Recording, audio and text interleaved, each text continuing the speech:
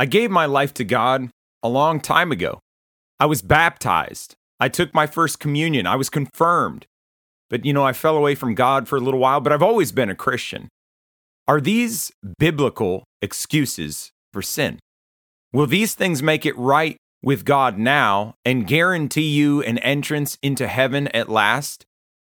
Will we escape, or will you escape the coming judgment by these things? Good morning and welcome to God's Resistance. God's Resistance is local in Wilkes-Barre and the Wyoming Valley and spreading elsewhere. If you need someone to talk to or pray with and are interested in joining a small group to help you live as a disciple of Christ, then stay tuned for contact info. Hi, my name is Eric Samborski, and I want to thank you for tuning into God's Resistance, where we resist sin, self, the devil, and the world. You can hear us every Sunday on WITK here at 9 a.m., 1550 a.m., and 94.7 FM. If you missed the radio program, then look for God's Resistance podcast on your favorite podcast platform and look on YouTube at 9 a.m. every Sunday. Also, check us out on Gab TV. These will all be uploaded, and you will find other content on there as well. You can find us at godsresistance.com, Facebook, Twitter, Gab, and YouTube. And Twitter I'm probably going to remove very soon. And that's spelled GODSRESISTANCE. Make sure to like, follow, and turn on notifications for helpful spiritual content. You can contact us at gods.resistance@gmail.com or give us a call at 570-362-7782. Now let's listen in on today's briefing.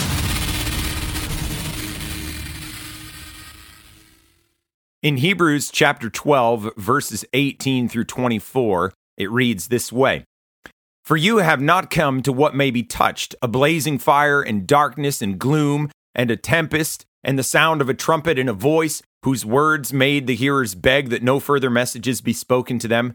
For they could not endure the order that was given.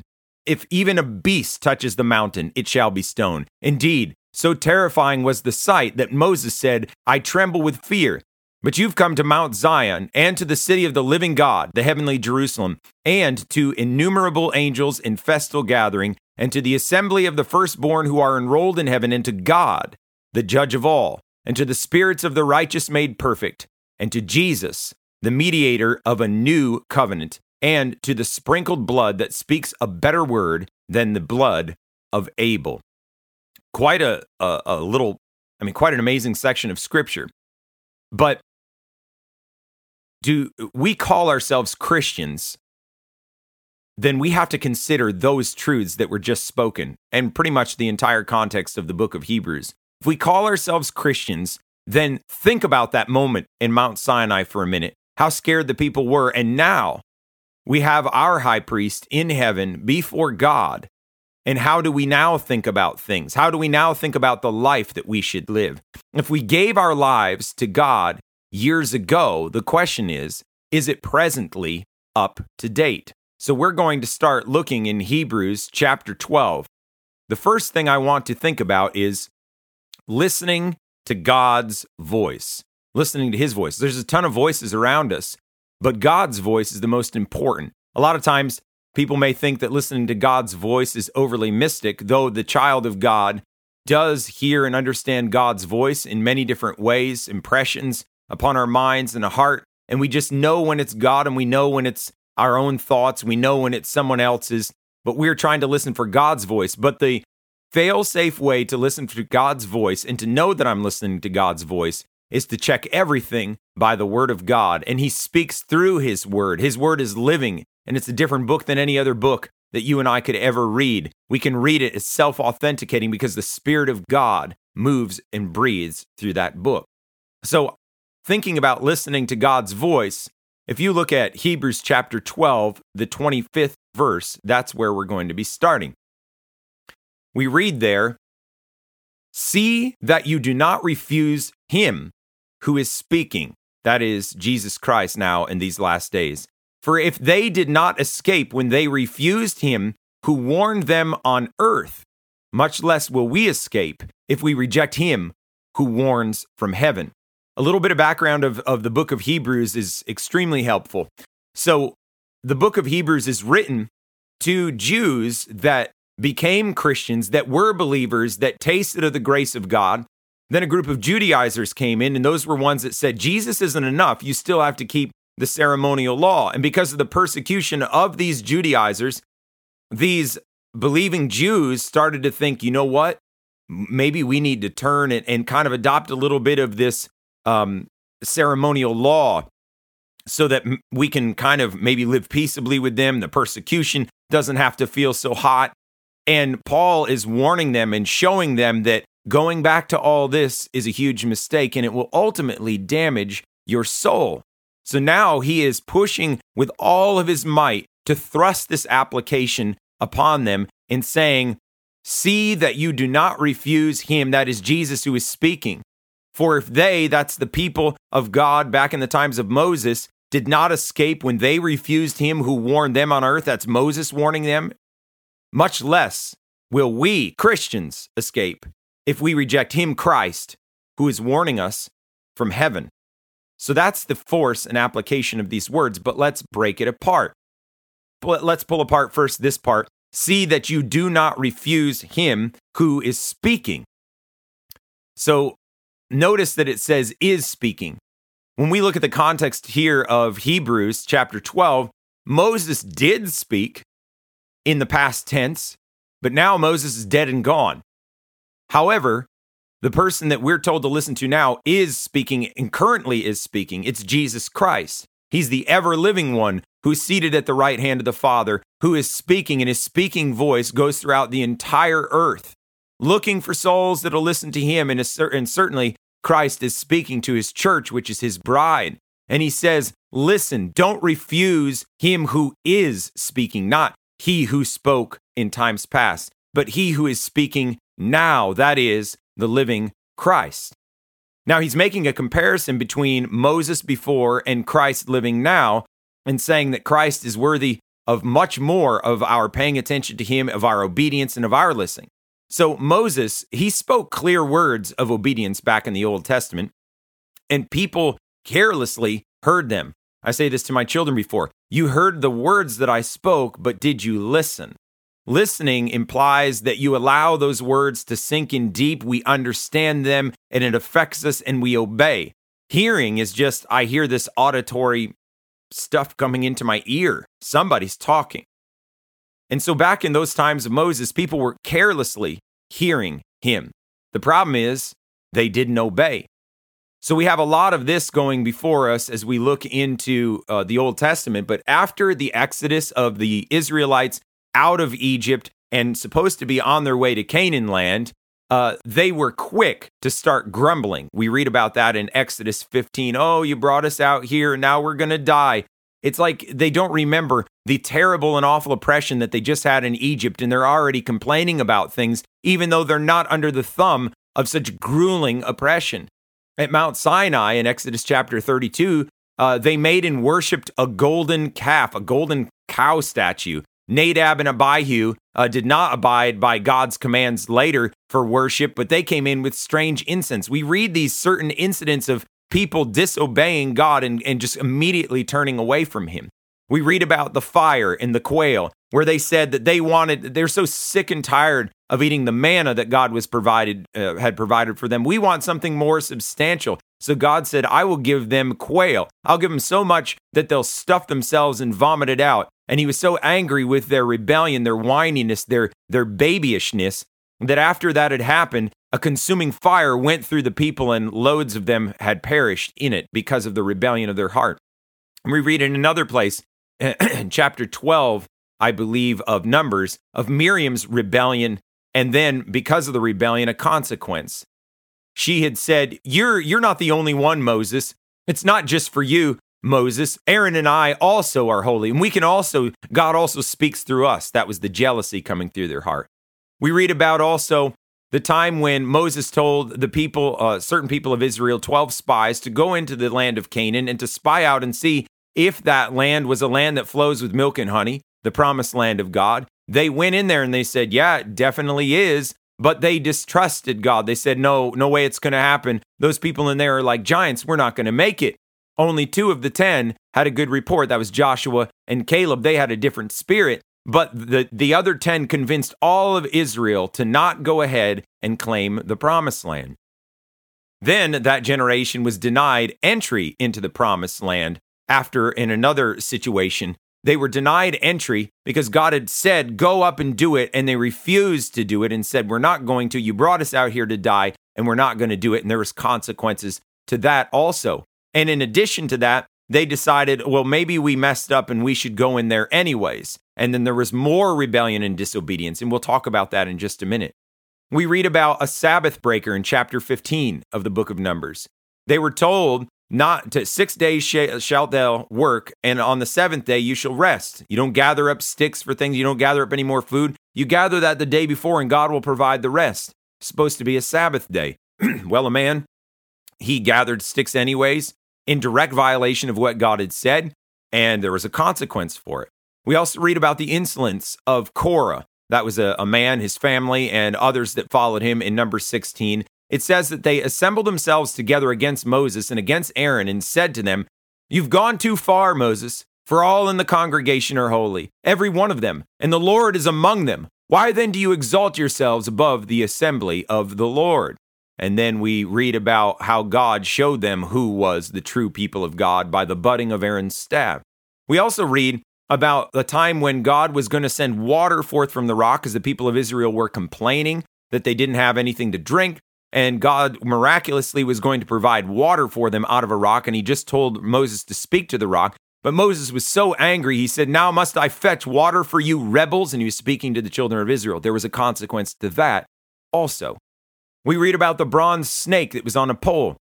These poisonous snakes were biting them, and people were dying. So Moses was instructed by God to make this bronze serpent that was to be on a pole. And he told the people, if you just look at the serpent, you will be spared. Lo and behold, there were people that didn't look at the serpent, and there were consequences because of that. We read also about Israel's sins in Moab. The people of Israel, they started to whore with the daughters of Moab. And one man in particular, Zimri, took a Midianite wife, which was in direct opposition to God's command, that God's people, the Israelites, were not to intermarry with the nations around them and learn their wicked and sinful ways. But they did anyways, and there was a consequence to that. What am I saying? Moses spoke clear words of obedience to the children of Israel, and they carelessly heard those words, but didn't really take it to heart. Notice that in the Bible, hearing is linked with obedience. Also, notice that disobedience is linked with unbelief. So if you do not obey, according to the scriptures, you are not a true believer. And we'll get into some of those New Testament verses that bear out the same. But if you do not obey, then you're not a true believer. And that really is the force of this book of Hebrews, the application. Now, the next part of this verse in 25, it says, for if they, the people back there in the Old Testament, did not escape when they refused him who warned them on earth. Now, remember I said there was consequences for things? Well, when Miriam rose up and Aaron rose up against Moses, we're told that Miriam turned into, she leprous. So that was a consequence to her rebellion and disobedience. Then we read about, because of everyone believing that evil report of Canaan that the 10 spies had given, the people of Israel then died in the wilderness and they never got to see the promised land. We also read that the Israelites at a later time were denied entry into the promised land because they were grumbling against Moses. They wanted to go back to Egypt. They said, we sinned. Oh no, we wanted to go back to Egypt. And God said that, no, you're not going to go into the promised land now because of your rebelliousness. And then they said, oh, we're sorry, we sinned, and now we're going to go up and possess the land that God has promised to us. And Moses told them not to transgress God again, because God said, surely they will not go up. But they said, we messed up, we're going to go up anyways. And he said, don't do that. Now you're disobeying God again. But they didn't listen. So they went up without God, and then they were miserably defeated in a battle. That man that broke the Sabbath, he was stoned to death. Korah and his followers that said, we're holy just like you are, they were swallowed up. The ground opened up and swallowed all those rebels right into the ground, and great fear was upon all the people of Israel. Moses, instead of speaking to the rock when God told him to, he struck the rock and hit it hard. And then God said, now you won't set foot into the promised land. I'll take you up on a mountain and you can see it, but you won't set foot in it because of that. The bronze snake and those people that didn't look at it, as was mentioned before, well, they died. They perished out there in the wilderness. Zimri, when he was intermarrying with that Midianite woman, he and the Midianite woman were both thrust through with a spear by Phinehas, the priest, in judgment. So remember, I said that part of the verse, for if they did not escape when they refused him, that is Moses who warned them on earth, here's the thrust. Is it going to be any less are we going to escape if we reject him who warns us from heaven, that is Jesus Christ? So punishment, we're told, certainly is going to come our way if we disobey Christ. It's going to be even worse for us, according to the scriptures. This speaks against the brazen teaching that we find today, that basically we can get our ticket punched and then everything's going to be okay. We can live however we want. You don't find that in the scripture. You don't find the call to holiness inside of the scripture. It's like God's talking out of both sides of his mouth. I don't care how well known some of the preachers are of our day. If they twist the scriptures around to mean that we can live however we please after this and we can never forfeit our salvation. People say you can't lose your salvation. Well, it's not like we woke up one day and wondered where it went, but we forfeit it. We turn our back on God. That's not what the scriptures speak. The scriptures speak that we can break our covenant with God. So the warning from heaven that is spoken about here is that these Jewish believers do not turn away from Christ and go back to the ceremonial law. And this is not saying that these people, these Jews or any Christians from then until now, can disobey the moral law, but not to go back to the ceremonial law as their salvation. That's what Paul was dealing with. The warning was that they would lose their soul if they turned away from Christ. And you say, oh, brother, that's not what the Bible speaks. Look at Hebrews chapter 10, verse 38. We read, now the just shall live by faith, but if any man draw back, my soul shall have no pleasure in him. But we are not of them who draw back unto perdition, but of them that believe to the saving of the soul. So the statement in this verse, or in these verses, tells us that it's possible for a believer to draw back away from God and end up in perdition or hell. And he was saying, I don't believe you guys are going to do that. It was like a good way of encouraging them to continue to go the right way without telling them, with a very flat out, blunt word. This, with Moses, was the visible earthly kingdom of God. But there is now coming the overarching kingdom of God through Jesus Christ. And rejecting these warnings that Paul was giving in the book of Hebrews and all the other warnings in the New Testament, not to turn away from Christ and to stay faithful unto death and to keep obedient to God. If we reject these warnings, then we're told here that it is damnation to our souls. It's something that it's very serious and we need to take it very seriously. So do not listen to these that tell us that we can sin in thought, word, and deed every day of our life and still be a Christian. That's not what the Bible teaches. Listen to God's voice, not the voice of men that twist the simplicity of God's word.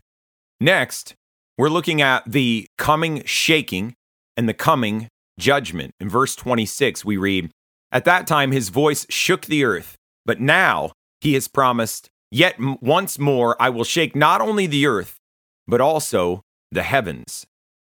At that time, his voice shook the earth is talking about Mount Sinai, the time of Moses when the giving of the law happened. God descended on the mountain in a cloud, so it was visible in that sense, though they couldn't see God. And there was lightning and thunders, and it was terrifying to the people. They trembled and shook. Even Moses, he trembled and shook. It said he was afraid.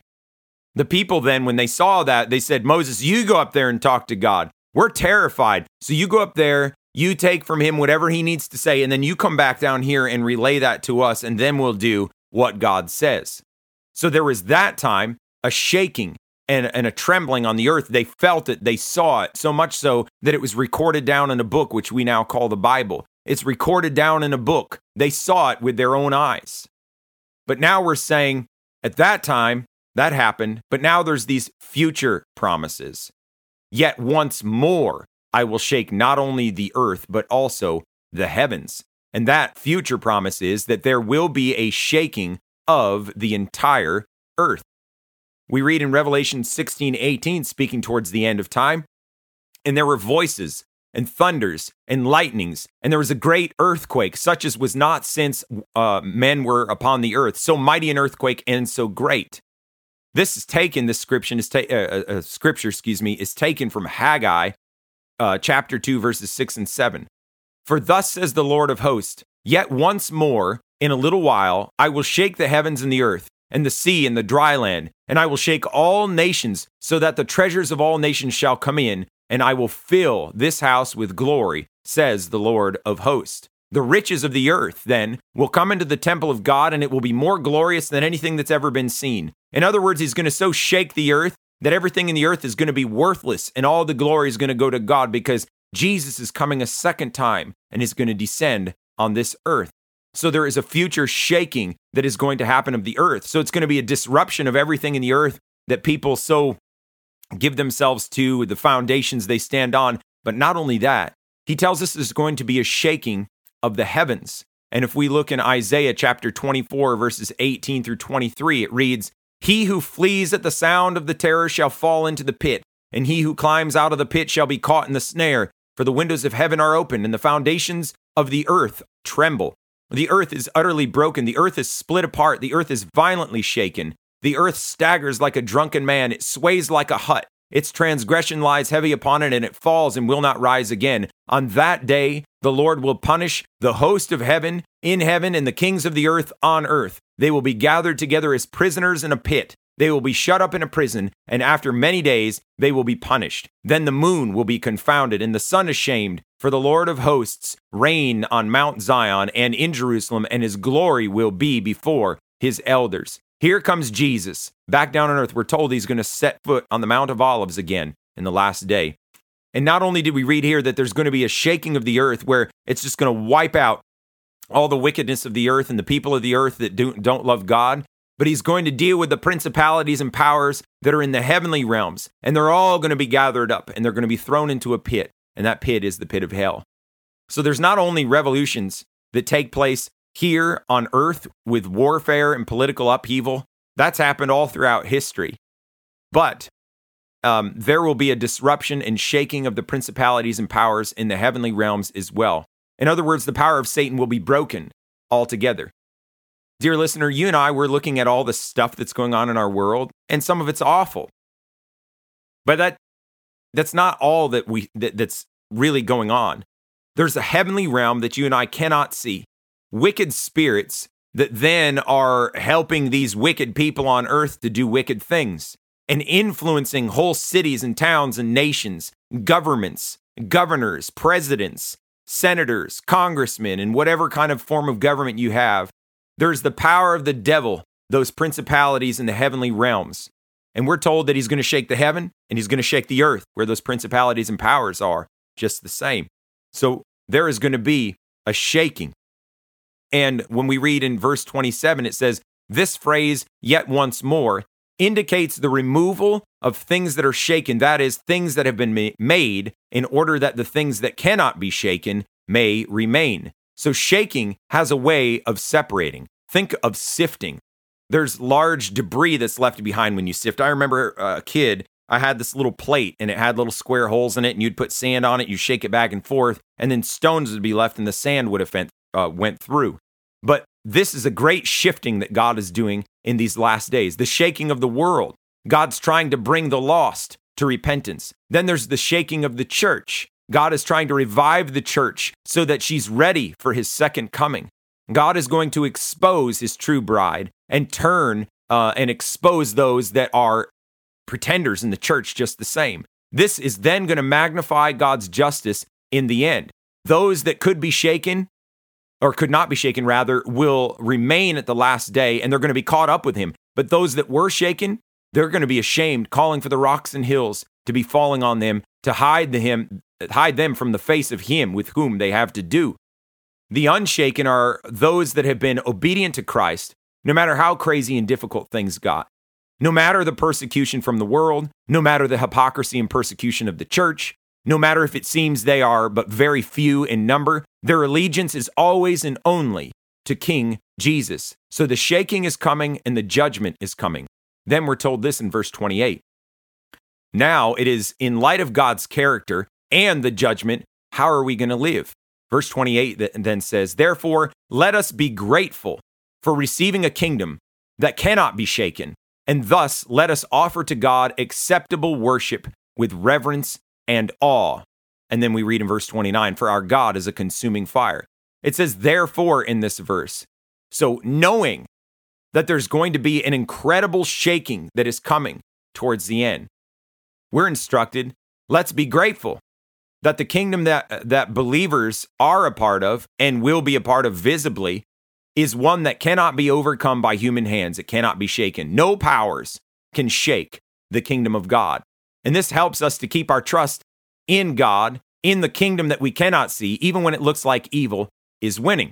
So if the kingdom is unshakable, then the question is, how should we be? We should offer to God acceptable worship, this verse says, 100% obedience, sold out to God and his Son and to the furthering of his kingdom. We are to have that great sense of awe, falling down at the feet of the majesty of the one who is on high. Instead of thinking of God as the big man upstairs, as some people say, we see him as the Ancient of Days. We see him with a brilliant splendor around him. We see him with flames of fire inside of his eyes. He is holy. He's altogether untouchable by all the powers that are in existence. We should give him acceptable worship, falling down at his feet and seeing him for who he really is, to have that great sense of awe. So then, if we have that, then we shouldn't live like the world lives. We should live in holiness and righteousness. Remember, God said, be ye holy, for I, the Lord thy God, am holy. It wasn't just a trick for him to say that. He meant it.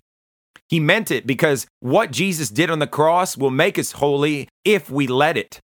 But if we give excuses, woe to us when that shaking in judgment comes. We're told that our God is a consuming fire. In Jude, the 6th verse, we read about the angels who did not stay within their own position of authority, but left their proper dwelling. And he, God, has kept them in eternal chains under gloomy darkness until the judgment of the great day. If the judgment of God has been recorded in the scriptures, as we have already looked, those examples that I gave before, and then if angels were cast out of heaven and thrown into hell, why should it be any different with us that have come into the kingdom by faith? In the book of Jude, we are called to persevere all the way to the end and to be different than the wicked world and the pretenders around us. In 1 John 2, 3 through 6, we read, and hereby we do know that we know him, if we keep his commandments. He that saith, I know him, and keepeth not his commandments, is a liar, and the truth is not in him. But whoso keepeth his word, in him verily is the love of God perfected. Hereby know we that we are in him. He that saith he abideth in him ought himself also so to walk, even as he walked. Do you fully obey Christ? Are you really a Christian? According to this verse, real Christians obey Jesus. Do not be deceived by smooth talkers that say they are the preachers of God. You must be walking in victory over sin. That is the Bible message. Love not the world, neither the things that are in the world. If any man love the world, the love of the Father is not in him. Whoso abideth in him sinneth not, and whosoever sinneth hath not seen him, neither known him.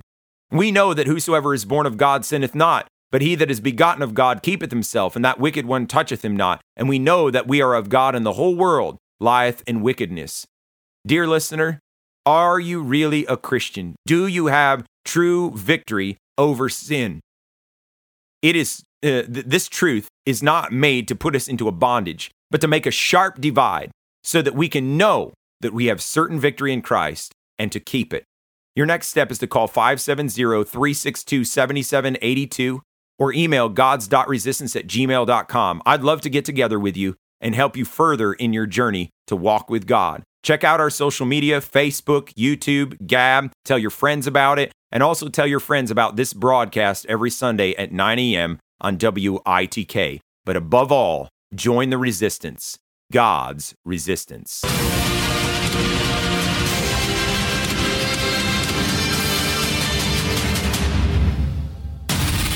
A A special thank you to Spectacular Sound Productions for giving permission for the use of the song Heroes and Monsters, which was edited and used in part on this production. The permission was granted under Attribution Share Alike 4.0 International Creative Commons license. That license may be found at https://creativecommons.org/licenses/by-sa/4.0/legal code.